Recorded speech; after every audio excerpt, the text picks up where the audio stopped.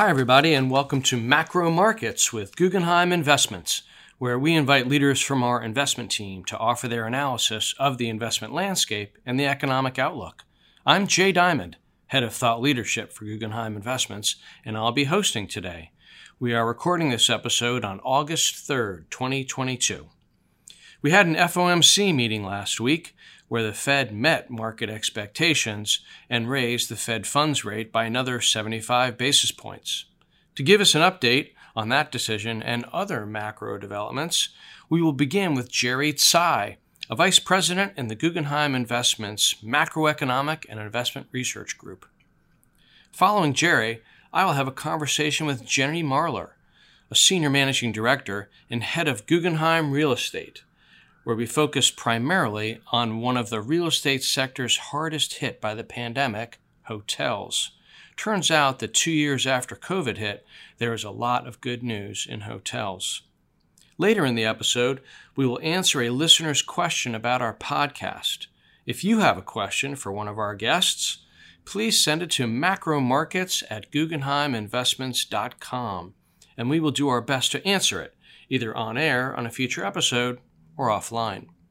But first, let's go to Jerry Tsai of our macro group. Jerry, take it away. Thanks, Jay. We continue to see signs that the U.S. economy is slowing. Real GDP unexpectedly fell 0.9% in the second quarter. Inventories accounted for more than half of the decline, subtracting 2 percentage points from GDP growth. Residential fixed investment and government spending also contracted, and the pace of consumption growth slowed to its lowest level since the post-lockdown recovery. The economic slowdown could be taken as a sign that the Federal Reserve's interest rate hikes are doing their job in slowing demand and eventually cooling inflation. For example, residential investment saw the second largest decline since 2010. And the gain in consumption only came from spending on services, while consumption on both durable and non-durable goods decreased. Higher borrowing costs are certainly weighing on consumer spending on big-ticket items. So according to the Conference Board's Consumer Confidence Report, purchasing intentions for cars, homes, and major appliances all pulled back further in July. Also, the headline Consumer Confidence Index continued to decline, reaching its lowest level since February 2021. The decline was led by a fall in the present situation component, and consumer expectations also edged down. Inflation and further tightening in financial conditions are the main factors weighing on consumer confidence, and they will likely continue to be a drag on consumption in the coming months.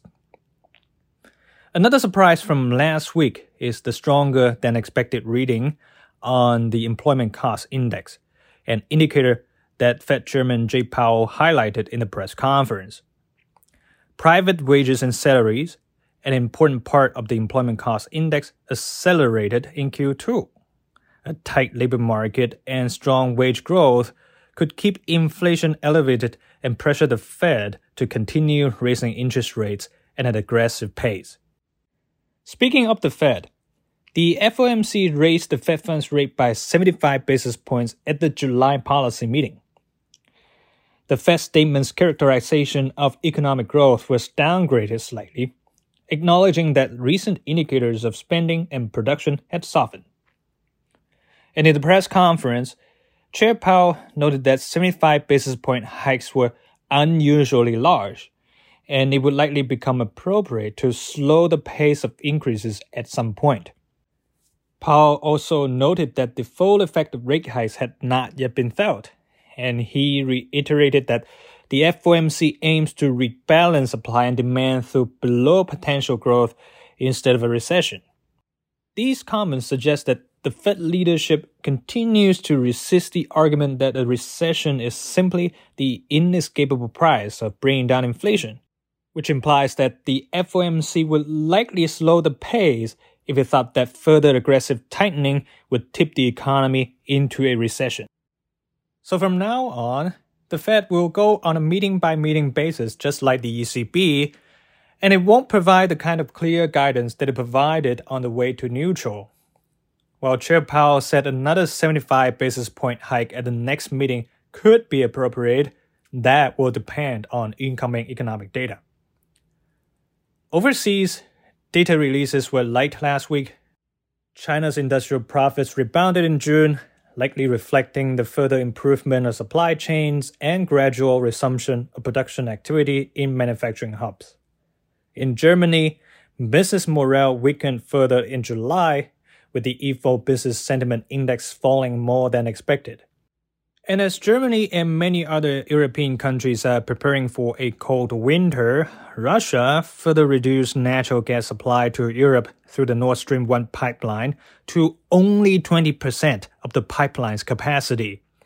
So with natural gas falling at such a depressed level, the energy crunch in Europe will only get even worse, and any gas squeeze in Europe will tighten U.S. petroleum product markets again as energy-hungry companies in Europe are switching to oil from natural gas. That's all I have. I'll turn it back to you, Jay. Thanks, Jerry Tsai. Next up, we have my conversation with Jenny Marlar, head of Guggenheim Real Estate. Let's listen in. Welcome, Jenny, and thanks for being with us today. Thanks, Jay. I'm very happy to be here. Listen, to start us off here, Jenny, why don't you tell us a little bit about Guggenheim Real Estate? What do you guys look at? What do you cover? How do you fit into the whole investment process here at Guggenheim? Sure, I'm happy to. The Guggenheim Real Estate team does both debt investments, being commercial mortgage loans, as well as equity investments in commercial real estate. The products that we cover are really all sectors within commercial real estate, whether that be multifamily, office, hospitality, industrial, and anything that comes in between. We work with our portfolio managers to identify opportunities for our clients to invest in real estate from a relative value standpoint, working with other sector teams to kind of understand how real estate fits into a diversified client portfolio. Great. Now, Jenny, I know you cover the waterfront, as they say in real estate. We don't have time to talk about the waterfront. So let's focus on one particular sector, the hospitality and hotel sector. So as we head into the last several weeks of summer vacations, how is the U.S. hospitality industry faring now that we've come 2 solid years from the beginning of the pandemic? It's a great question, Jay. The pandemic certainly put a stress on the hospitality industry, unlike anything that it had ever seen. Starting in March of 2020, seeing occupancies falling on average for U.S. hotels below 20%, something that they had never seen, and then a slow climb back from there. So as we've passed the All-Star break and hit the July 4th holiday weekend, the midpoint of the summer, for that holiday weekend, occupancy at U.S. hotels was just under 70%. To put that in perspective, a year ago in 2021, when people first really started getting the bug to travel again as lockdowns started to be lifted, occupancy was around 71%, but certainly much higher than it's come up from in its 2020 pandemic lows. Hotel demand and occupancy always lulls a little bit in mid-July after the 4th of July. That's in part because a lot of people are, to put it simply, on vacation. So folks are not going back to work. You don't see the midweek travel numbers, but all the demand patterns that we're seeing right now indicate there continues to be a resurgence of travel and hospitality. Seems like it's going to continue to recover throughout the summer and into the fall.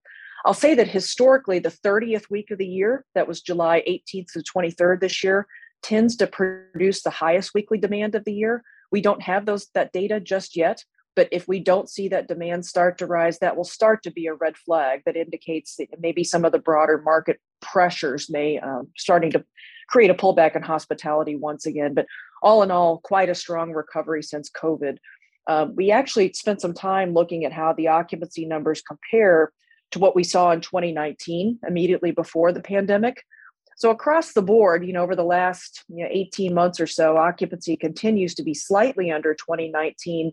But all in all, with all the fears of, how COVID might prevail upon the industry for quite some time, a pretty strong rebound to occupancy for our U.S. hotels. And what were the lows in occupancy at the depths of the pandemic? At the depths of the pandemic, it also varied by product. If you looked at a market average, The absolute low point was just below 20%. As things started to reopen and people were able to get outside, the impacts became much more diverse. So those sort of full service hotels, depending on business travelers coming on a Tuesday, Wednesday, Thursday, really continued to suffer all through 2020 with those of us in business not out traveling. But then you started to see mountain hotels and ski resort hotels that, people were able to get in their car and drive to start to do quite well. And limited service hotels that, were benefiting from, construction workers, nurses traveling during the pandemic and other people looking for, more than just, a one night stay that, maybe anchored down in a market for some time, also performing quite well. So very divergent effects on the types of products within the hospitality industry. Well, it does sound, as you said, like it's good news for occupancy, but are you seeing hotels compromising rates in order to drive up those occupancy numbers? That's been one of the most interesting things to our team, Jay, about how the pandemic has affected hotels. Because normally, when you go through, a recessionary or any other sort of period that there's a strain on demand on hotels, the one way to really lure those travelers back is to start cutting room rates. That happened very briefly during COVID when the market just panicked about what might happen. But pretty steadily, starting in 2021, we started to see a divergence where ADR started increasing even more than occupancy. So 24 markets in the United States that report their data to the industry averages reported their highest nominal ADR since weekly tracking of ADR began in 2000. At the individual property level, 44% of reporting hotels had a nominal ADR that was 16% greater over the past 2 weeks than those same 2 weeks in 2019. So that's even above the rate of inflation, showing that ADR growth has actually still it has been outperforming inflation as well. One of the most interesting statistics that I thought, and if you were booking vacation travel over the past year, you may have seen this and seen some sticker shock, but there were 50 hotels that reported average daily room rates above $1,000 over the past 2 weeks, compared to only 15 hotels at that price point in 2019. So if you take a straight average, the room rate for those 50 hotels has risen almost 70% versus the same period in 2019. So even adjusting for inflation, the fact that this pent-up demand to get out of your homes and travel again has allowed hotels to take those rates even higher than they were before the pandemic. So that certainly has helped the bottom line. So average dollar room rate, or ADR, seems to be very strong. But what does it look like in the other revenue line in hospitality, food and beverage? Are travelers eating and drinking at hotels again at the pace they had in the past? Yeah, it's been interesting. So there was a report recently by the American Hospitality Lodging Association that reported that, based purely on room revenue and demand and occupancy, those room revenues and occupancy levels should nearly return to 2019 levels in 2022. What that doesn't take into account, though, are the roughly $50 billion in pre-pandemic spending on food and beverage, on meeting spaces, other services, the spa that, you take advantage of when you travel to hotels. And those numbers are still lagging. One industry source is projecting that by the end of this year, meeting and event revenue will still be below 60% of where it was in 2019. And even in 2023, barely back to 90% of what it was before the pandemic. So all of those other ancillary revenue sources are continuing to lag. I will say, in terms of the good news on the food and beverage front, though, is hotels are offering food and beverage again. For those of you who did travel right after the pandemic, the grab and go was very sad at some point in time. But food and beverage is back, and consumers are exhibiting a willingness to spend on food and beverage. So actual daily output of dollars spent on food and beverage at hotels is pretty much back to where it was in 2019. That's the good news. The bad news is we do have inflation. So when you kind of benchmark that to real dollars, it's not quite back to where it was in 2019. So there's really not been an incremental profit growth beyond the ADR number for hotels, and that's something they're still going to have to work on. And what about conferences and events? Is event revenue beginning to recover? Yeah, I mean, as I said, it's back. It's certainly not back to pre-pandemic levels. We are starting to see some of it return. But again, if we're still at 90% of our 2019 room revenues for meetings and events, then we still have a ways to go and a fair amount of wood to chop to get back to, what was basically the baseline in 2019. It's been interesting. I saw a statistic this week, and we've seen this in a couple of the assets in our own portfolios about the pent-up demand for weddings.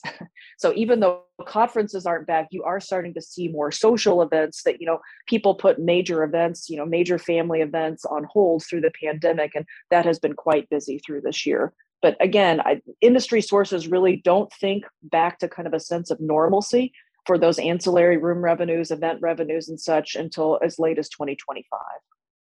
What about the general business traveler? Is he or she back on the road? It's been interesting. Business travelers are back on the road. And for the first time, we're starting to see a more continued, steady midweek occupancy numbers. So, most leisure travelers are not the ones traveling Tuesday, Wednesday, Thursday. And we're finally starting to see an uptick, but it's still predicted to be about 30% lower than it was pre-pandemic. So not there yet. And certainly the international travel continues to lag domestic. So we still have a ways to go before we're back. But based on all of this, Jenny, and from where you sit, do the numbers indicate that hotels have fully recovered from the pandemic, or are you still seeing headwinds out there?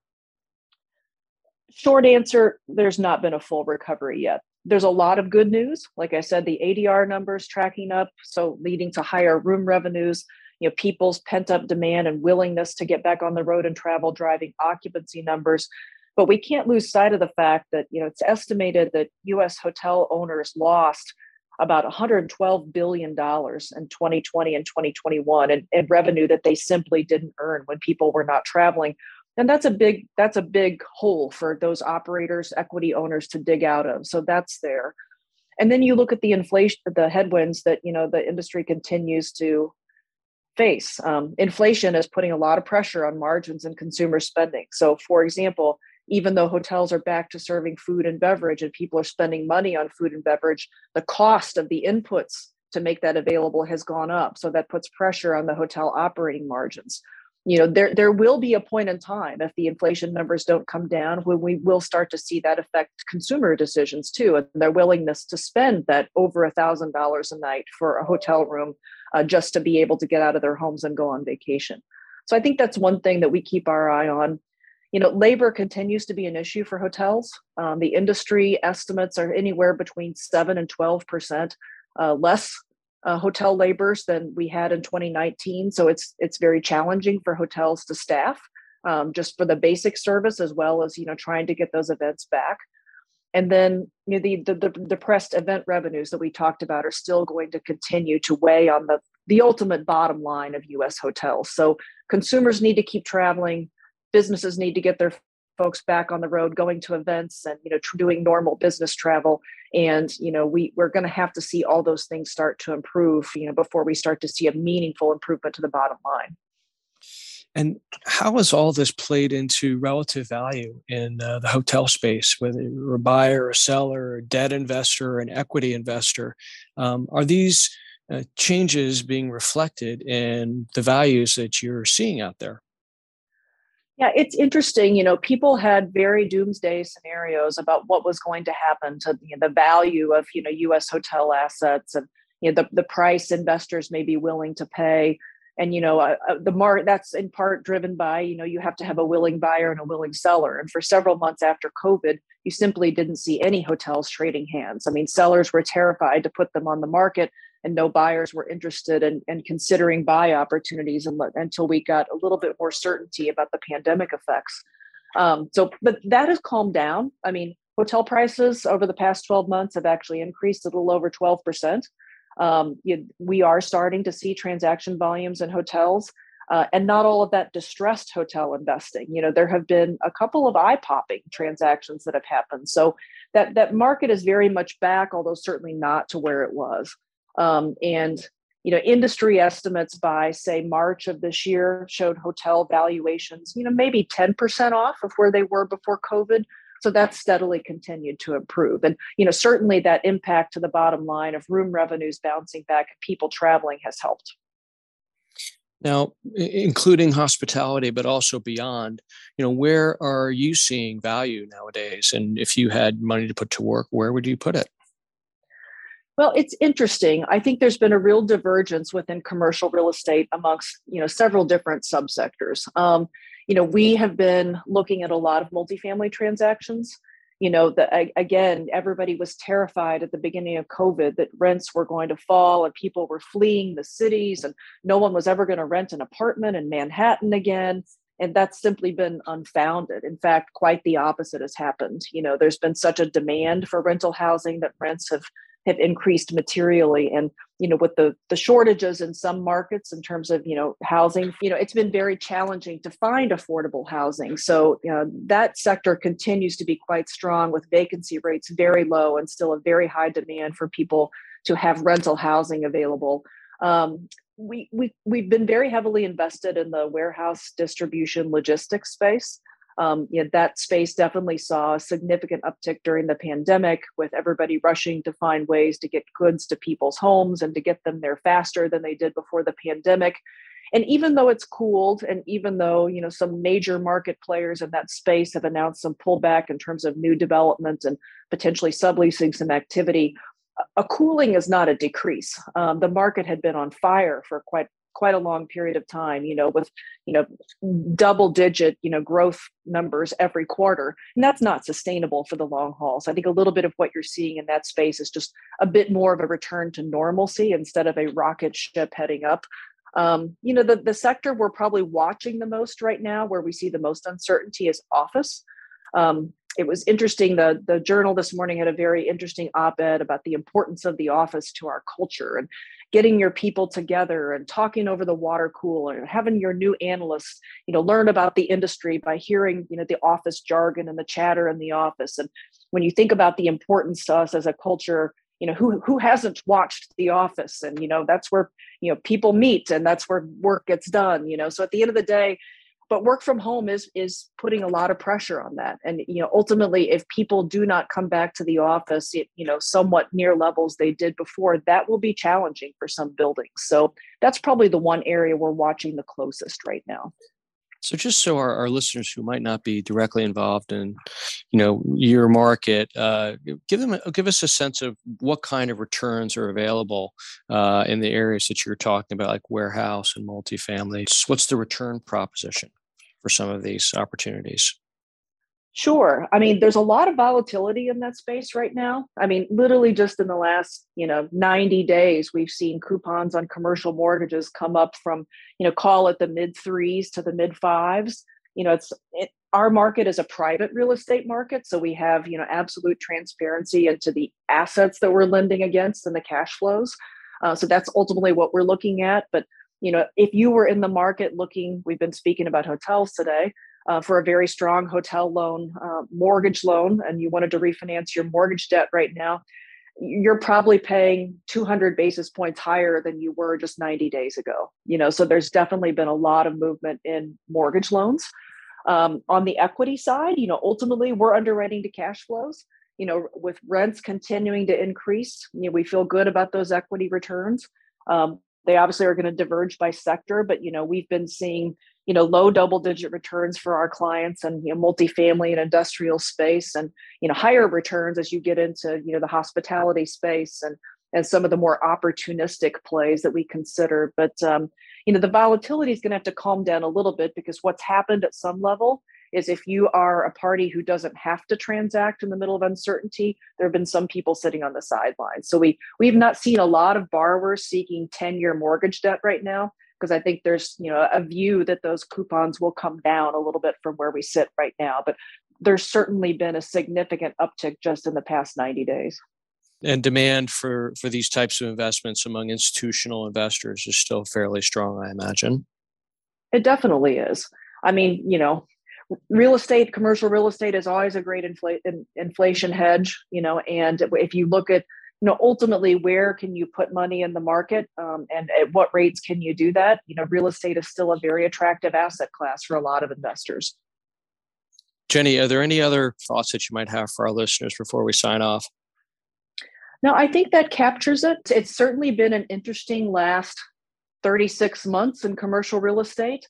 The one thing I would say is, what we all would have maybe thought looking into the crystal ball in March of 2020 and all the terrible things that could have happened to real estate really did not pan out. So we are, of course, looking at a broader market recession right now that will put some strain on cash flows.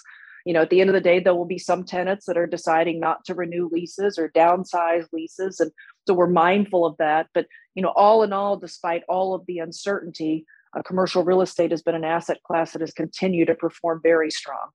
Well, thank you very much, Jenny, for taking the time to chat with us today. I hope to come back and visit with us soon. Of course. Thank you, Jay. Now, before we wrap up this week, we have a listener question to answer. And our question this week comes from Alexandra in New York, who had a question for me, of all people. Alexandra asked if we would ever have a guest on Macro Markets who was not from Guggenheim Investments. Well, Alexandra, the short answer is yes. Absolutely, we would have external guests. Now, we have spent the last 19 episodes of Macro Markets getting our podcast sea legs with my Guggenheim colleagues, but we're open to any suggestions for outside voices. We will likely start this fall. In the meantime, if you have any ideas or suggestions for an external guest, please send them to macromarkets@guggenheiminvestments.com, and we will do our best to make it happen. My thanks once again to Jerry Tsai and Jenny Marlar for joining us today. And thanks to all of you who joined us for our podcast. I'm Jay Diamond, and we look forward to gathering again for the next episode of Macro Markets with Guggenheim Investments. In the meantime, for more of our thought leadership, visit guggenheiminvestments.com/perspectives. So long. Important notices and disclosures. Investing involves risk, including the possible loss of principal. Stock markets can be volatile. Investments in securities of small and medium capitalization companies may involve greater risk of loss and more abrupt fluctuations in market price than investments in larger companies. The market value of fixed income securities will change in response to interest rate changes and market conditions, among other things. Investments in fixed income instruments are subject to the possibility that interest rates could rise, causing their value to decline. High-yield securities present more liquidity and credit risk than investment-grade bonds and may be subject to greater volatility. Investors in asset-backed securities, or ABS, including mortgage-backed securities, or MBS, and collateralized loan obligations, or CLOs, generally receive payments that are part interest and part return of principal. These payments may vary based on the rate loans are repaid. Some asset-backed securities may have structures that make their reaction to interest rates and other factors difficult to predict, making their prices volatile, and are subject to liquidity and valuation risk. CLOs bear similar risk to investing in loans directly, such as credit, interest rate, counterparty, prepayment, liquidity, and valuation risks. Loans are often below investment grade, may be unrated, and typically offer a fixed or floating interest rate. This podcast is distributed or presented for informational or educational purposes only and should not be considered a recommendation of any particular security, strategy, or investment product, or as investing advice of any kind. This material is not provided in a fiduciary capacity, may not be relied upon for or in connection with the making of investment decisions, and does not constitute a solicitation of an offer to buy or sell securities. The content contained herein is not intended to be and should not be construed as legal or tax advice and/or a legal opinion. Always consult a financial, tax, and/or legal professional regarding your specific situation. The opinions contained herein are subject to change without notice. Forward-looking statements, estimates, and certain information contained herein are based upon proprietary and non-proprietary research and other sources. Information contained herein has been obtained from sources believed to be reliable, but are not assured as to accuracy. No part of this material may be reproduced or referred to in any form without express written permission of Guggenheim Partners LLC. There is neither representation nor warranty as to the current accuracy of, nor liability for, decisions based on such information. Past performance is not indicative of future results. Guggenheim Investments represents the following affiliated investment management businesses: Guggenheim Partners Investment Management LLC, Security Investors LLC, Guggenheim Funds Distributors LLC, Guggenheim Funds Investment Advisors LLC, Guggenheim Partners Advisors LLC, Guggenheim Corporate Funding LLC, Guggenheim Partners Europe Limited,